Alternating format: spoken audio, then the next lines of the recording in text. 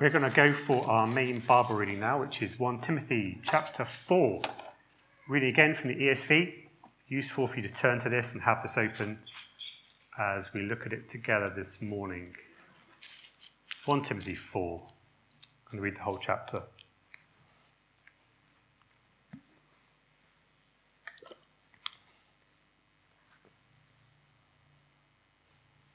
"1 Timothy 4 verse 1.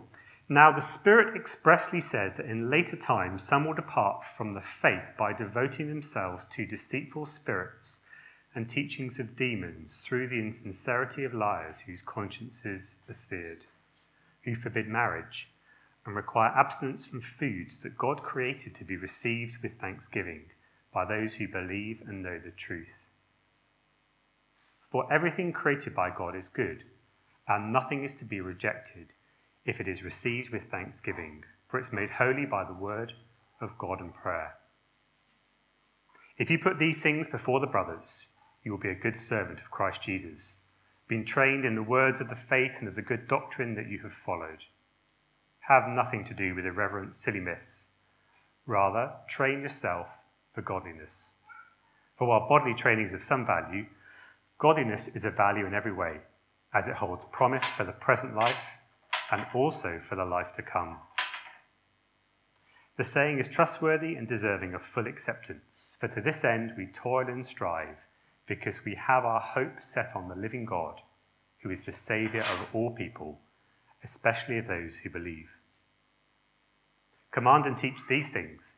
Let no one despise you for your youth, but set the believers an example in speech and conduct, in love and faith and purity. Until I come, devote yourself to the public reading of Scripture, to exhortation, to teaching. Do not neglect the gift you have, which was given you by prophecy when the council of elders laid their hands on you. Practice these things, devote yourself to them, so that all may see your progress. Keep a close watch on yourself and on the teaching. Persist in this, for by so doing you will save both yourself and your hearers." Do keep that text open. We're going to be looking at that together. And there's an outline of where we're going in the service sheet. So do make use of that. It helps you to make notes, to steady your thinking, or to jot down your own thinking as we go through. Is that distracting to people?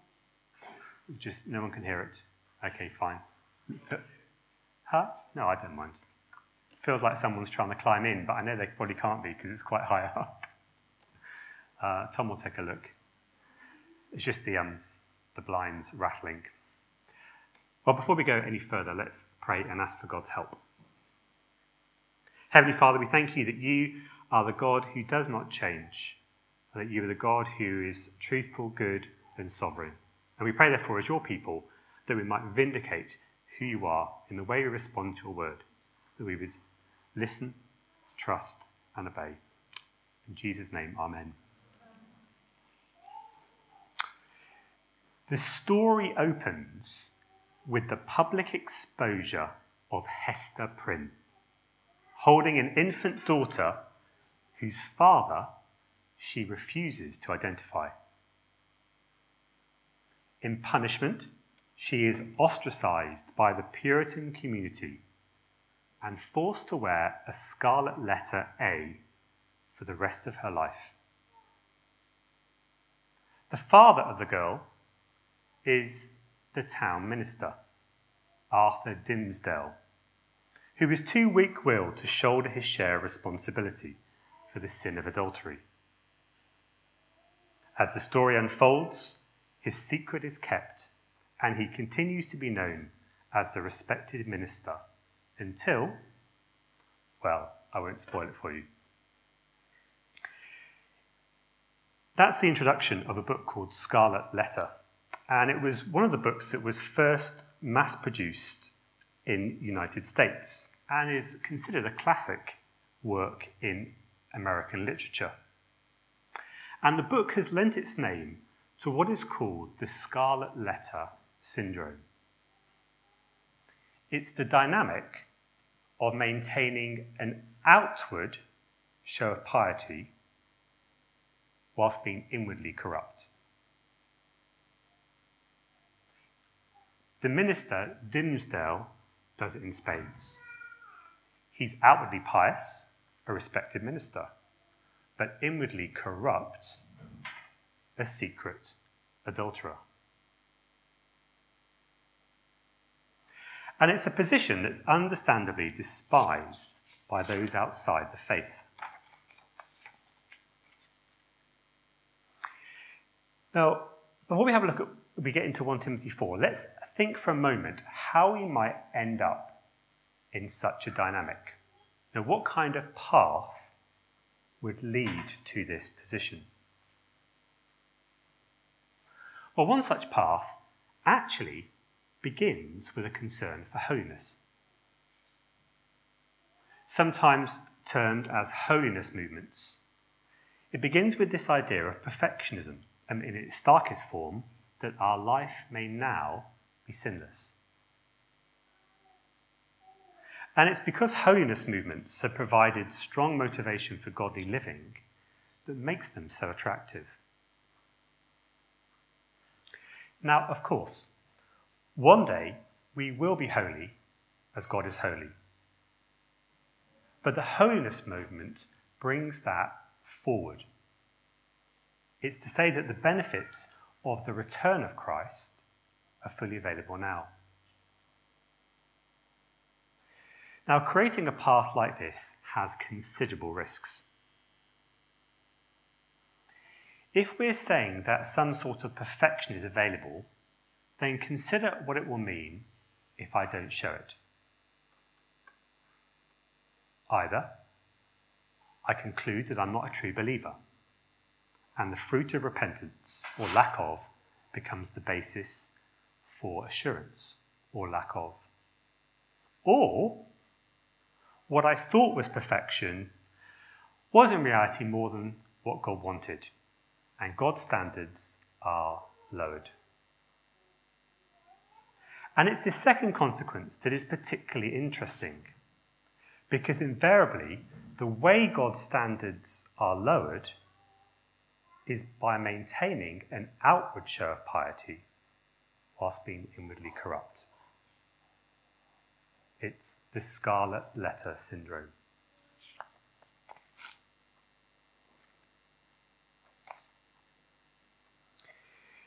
In verses 1 to 5 of 1 Timothy chapter 4, there are actually two groups of people in view. Let's read again. Follow with me if you would. 1 Timothy chapter 4 verses 1 to 2, and see if you can spot the two groups. Now the Spirit expressly says that in later times some will depart from the faith by devoting themselves to deceitful spirits and teachings of demons, through the insincerity of liars, whose consciences are seared. So the first group are the people who are falling away, verse 1. And that was coming about through the second group, the opponents, of verse 2. Now notice that the characterization of the opponents is one of insincerity. At one level, they know what they are doing and teaching is wrong.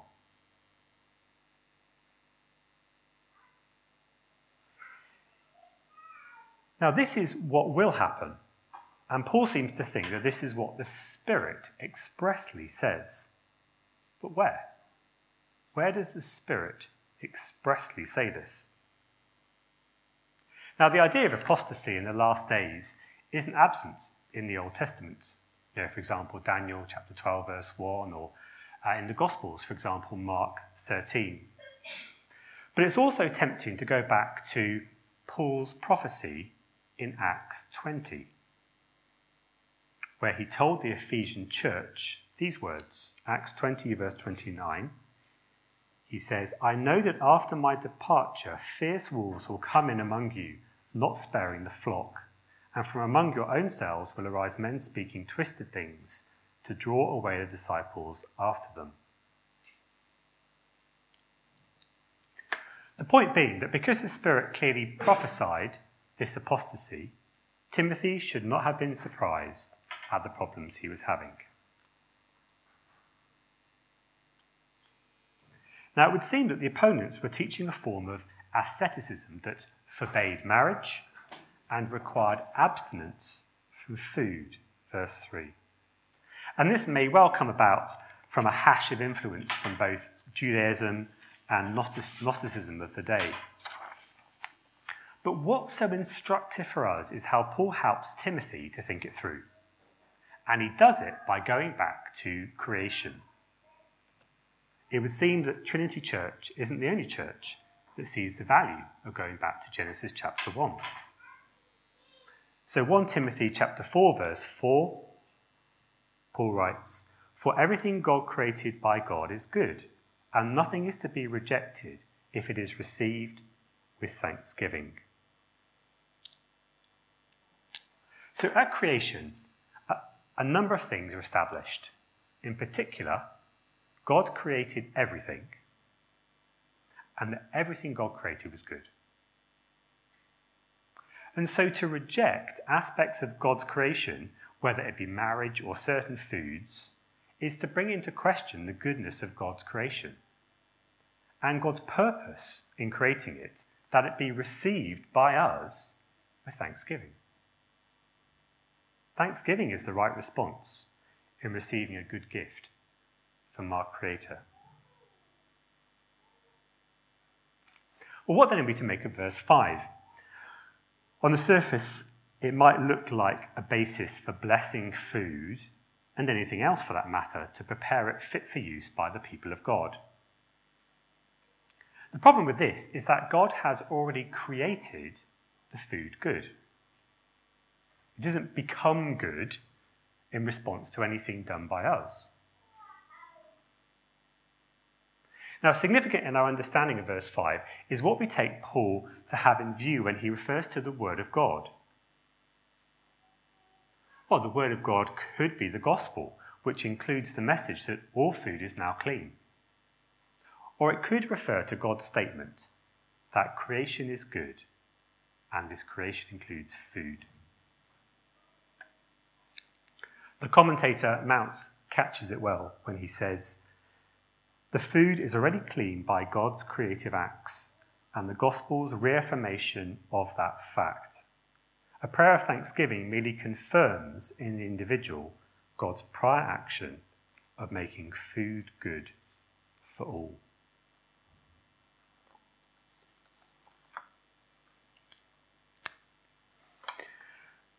In contrast to the asceticism of the opponents, in verses 6 to 10, Paul urges Timothy to train himself for godliness. It's one of the striking commands of the New Testament that God's people should be holy as he is holy. Now, many of us will be familiar with the work of holiness as being referred to as sanctification. Sanctification is opposed to justification. Justification is the idea that through faith in Jesus Christ, Jesus takes our sin and he gives us his righteousness. It represents a once-for-all change in our status. Sanctification, on the other hand, refers to our growth in holiness. We are encouraged to be like Christ. And it's a work on which we depend on the Spirit for. So that the Spirit does not only reveal Christ to us, he does not only enable us to accept him by regeneration, but he also conforms us to him. Timothy is to train himself for godliness. And in verse 8, Paul makes a contrast between bodily training and godliness. But what precisely is his argument here? Let's pick it up. Pick up the argument from verse 7. Have nothing to do with irreverent, silly myths. Rather, train yourself for godliness. For, while bodily training is of some value, godliness is of value in every way, as it holds promise for the present life and also for the life to come. We might understand the argument to be that although bodily training has some value, godliness has more value. But that's not what the text says. It doesn't say that godliness is of more value, but that godliness has value for eternity. In other words, the issue in view here is not how much value exercise and godliness have, but how long they last.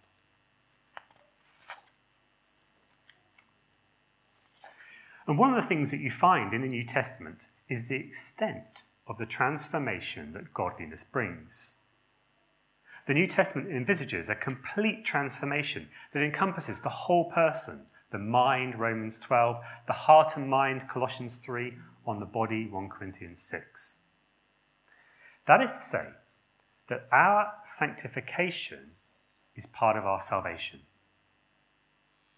It's part of our recreation that prepares us for the place we will take with God in the new creation. Back in Genesis 1:28, we learn that God made humanity in his image, and the gospel brings about the transformation to restore that image in his people.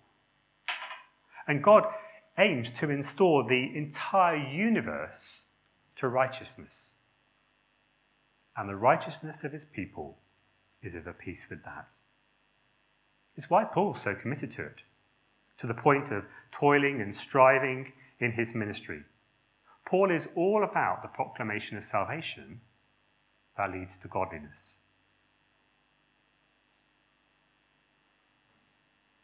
Now, the godliness that Timothy is to train himself in, then, is not in some way that makes him qualitatively different from other Christians.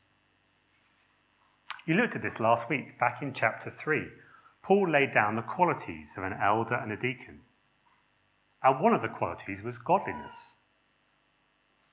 And one of the things to observe there was the unexceptional character of these qualities. The list is remarkable for being unremarkable. Paul lists all the kinds of behavioural things that are mandated of every Christian.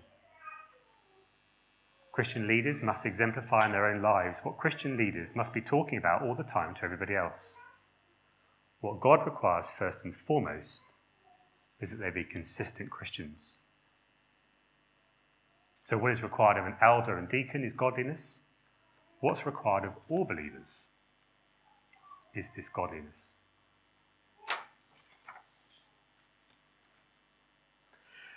Well, it's in chapter 4, verse 14, that we read of Timothy's gifting. Let's pick it up at verse 14.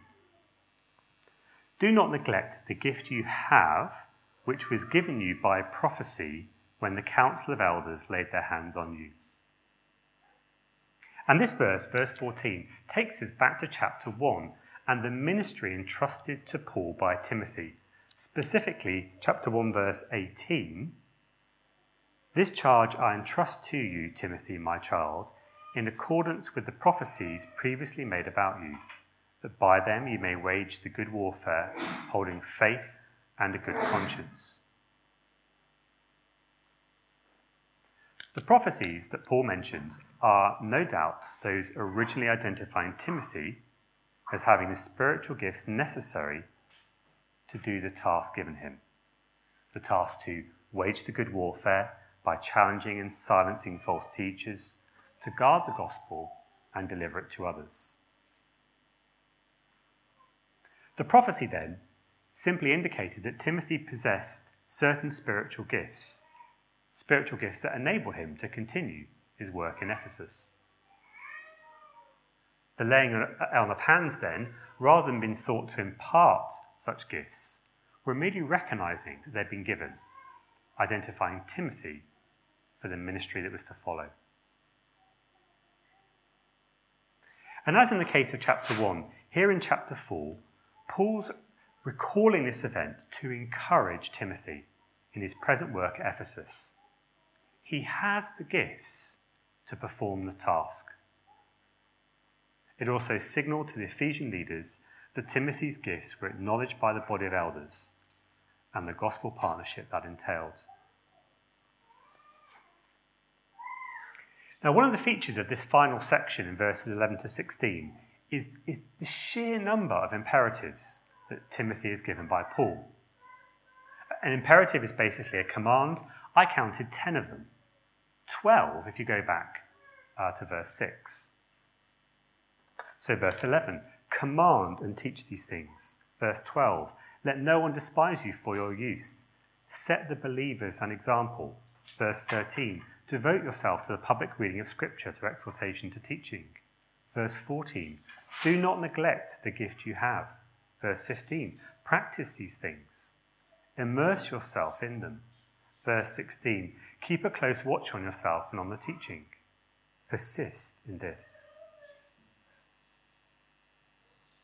Now, of course, the background to all of this is the opponents that Timothy must be careful not to fall prey to. But at this point, there's no sign that Timothy has stopped discharging his responsibilities. Rather, this string of imperatives comes as a much-needed encouragement to persevere in a difficult situation. And I take it that as those who've been entrusted with the gospel, that we continue in the same vein. And that we continue in the same vein as we entrust this gospel to the next generation, to the children.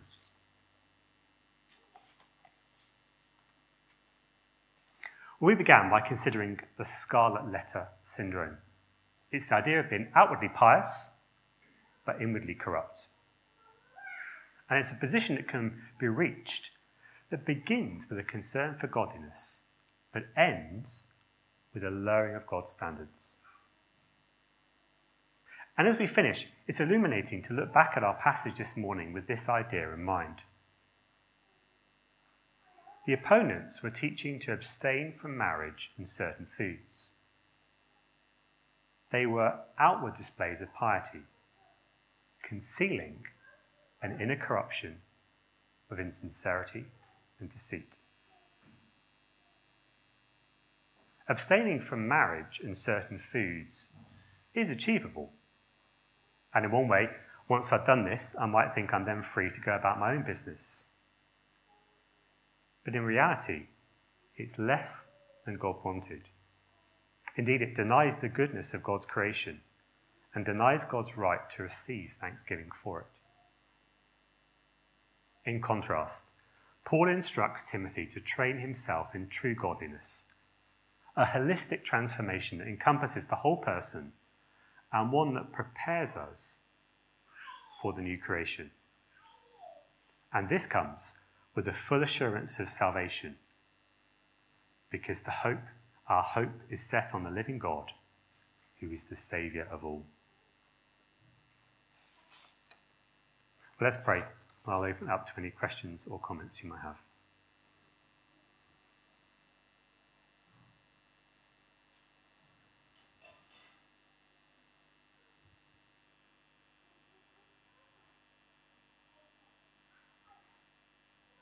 Heavenly Father, we thank you for the hope we have of a new creation, where we will dwell with you and be your people and you will be our God. And we thank you that your salvation is comprehensive. It not only includes our justification, but also our sanctification, that we would grow in godliness in preparation for the lives that we live now in your name, and that we will live all eternity when we're glorified in the new creation. We pray, please, that we would be warned along with Timothy to understand redemption as nothing less than your fulfillment of your creation purposes. And so that godliness is nothing less than the whole transformation of our minds, our hearts, our wills, everything that we do, that will be brought into conformity of our knowledge of you and your will for us. We ask these things in Jesus' name. Amen. Okay, I mentioned at the start an opportunity for any questions or comments. I don't know if the scarlet letter syndrome has just added confusion or you find that a helpful concept. So you can ask me about that if you want, or you can ditch it.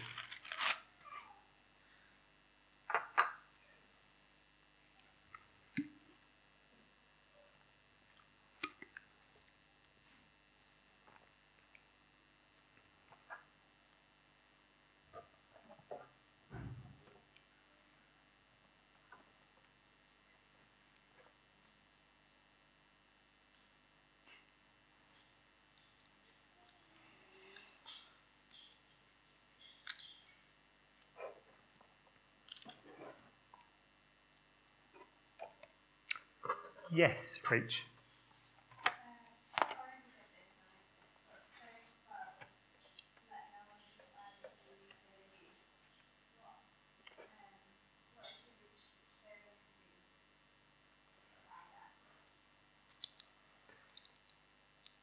Thanks, Rach. Let me just repeat the question for the recording. Verse 12, let no one despise you for your youth, but set the believers an example in speech, in conduct, in love, in faith, in purity.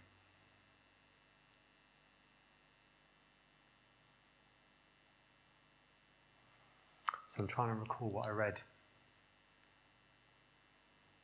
First thing that comes to mind is that Timothy isn't actually that young, but I guess youngness is a relative term. So I'm going to have a stab at this and I'll check. So I think if Timothy is relatively young, Timothy actually has been charged by Paul is entrusted with the gospel to actually sort out what's going on in Ephesus, including the silencing of these false teachers. And I take it that there is a risk that people will not take him seriously. And interestingly here, again, there's an encouragement that actually he comes with the full authority of Paul as an apostle. He's been entrusted, and I think this whole section in 11 to 16 and it was witnessed that the elders at Ephesus laid on their hands to recognize the gifting and the role that Timothy had at that time among believers. So, but it also comes with that imperative of set the believers an example in speech, in conduct, in love, in faith, and in purity. So I guess that is also this idea that in his youngness, he's not to he's to have integrity. He's to be a consistent Christian in terms of the life that he's living. Actually, he's living out the gospel of which he is presenting. So I think it's that kind of thing. All right. Anybody else? Josh. Just thinking about what came out today. Yeah. Yes. So, okay, that's half me to summarise for the recording. Any further thoughts about sort of placing this training for godliness in the context of, but we do keep sinning, but we're not to that sort of thing?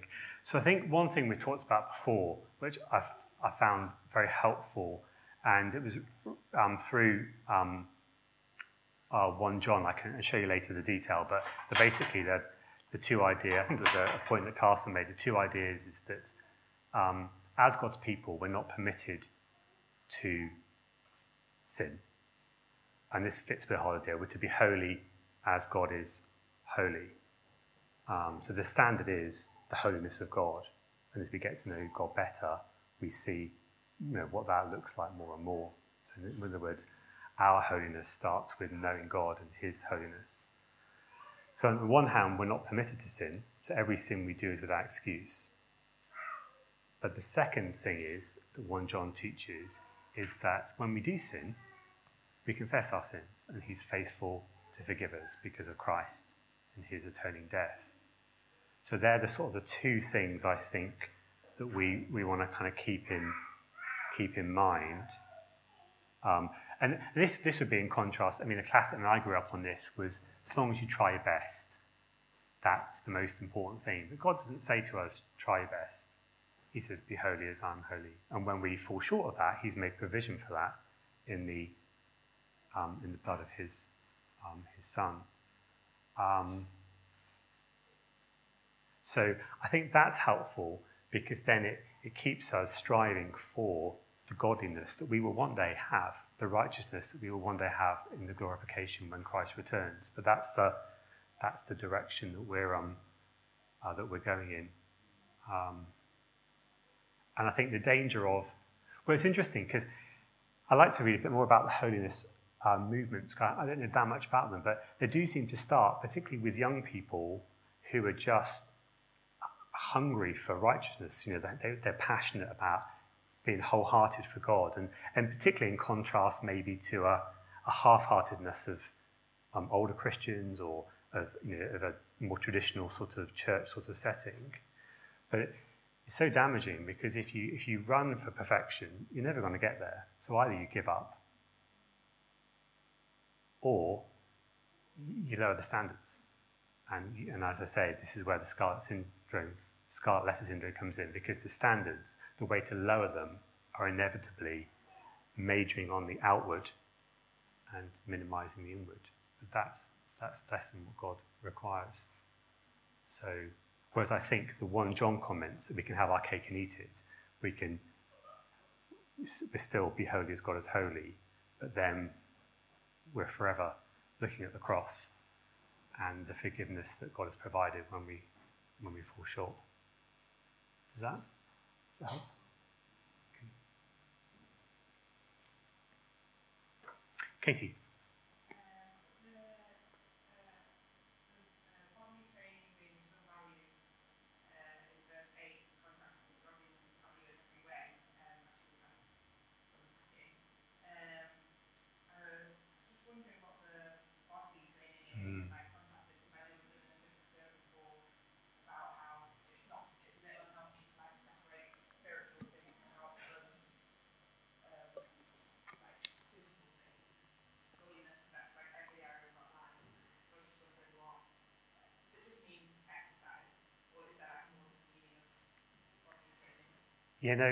Very good question. So for the recording, read from verse 7, have nothing to do with irreverent, silly myths, rather train yourself for godliness. For while bodily training is of some value, godliness is of value in every way, as it holds promise for the present life and also for the life to come. So this whole idea of what is bodily training, if it's in contrast to godliness, does that risk separating the spiritual from the physical? Is body training just exercise, that sort of thing?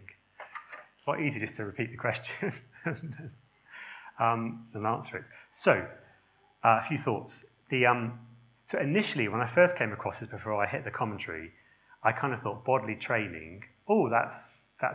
My thought initially went back to verse 3 and like forbidding marriage and abstinence from food. That's the kind of the bodily stuff. But that doesn't really make sense, because here Paul's saying bodily training is of some value, and you just think he's blown forbidding marriage and abstaining from certain foods out of the water by virtue of the fact that God created everything good. And I think rather what's happening here is it's a contrast between bodily training, which I think you're right to think is just physical exercise.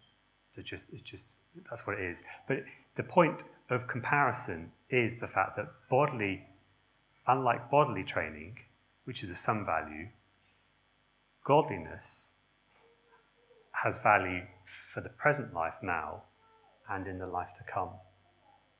So, and you sometimes get this in the Bible where you just have to think about what axis is the writer measuring things.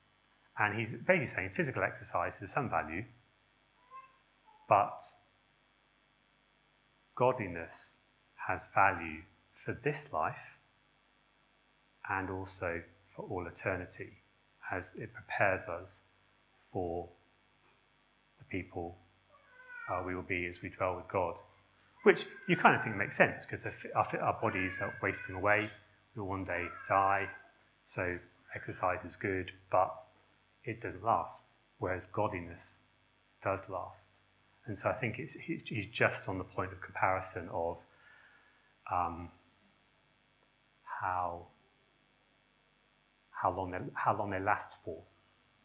So it's not saying bodily training should be avoided. It's just that godliness trumps it because it lasts for eternity. It's almost like with that eternal perspective. And I think this is where it is just helpful to think about godliness as it relates to our salvation, which is what I was trying to bring out, and that godliness is preparing us for taking our place in new heavens and new earth. And so that's, in that sense, we're to give ourselves to it because it's nothing less than receiving the salvation. Sanctification is no less our salvation than justification or our regeneration or our predestination. They're all part of God's order of salvation, which has eternal worth, and therefore it's the way Paul's urging Timothy to train himself for it, precisely because it's of such worth. Does that answer your question? Yeah. So the other thing you go back to. So in that sense, he's not saying it's the spiritual rather than the physical. That's not the contrast he's making here. He's just saying one lasts longer than the other. But of course, you're spot on to think that actually godliness involves our bodies, not least our relationships with each other. And we looked at last week in chapter 3 that these are our relationships with each other that matter. Cool. It's all right. Good. Okay, we will leave it there. If you're happy, although do grab me at the end if you want to. We're going to sing a song now, "O to See the Dawn," in preparation for reflecting on the Lord's death for us.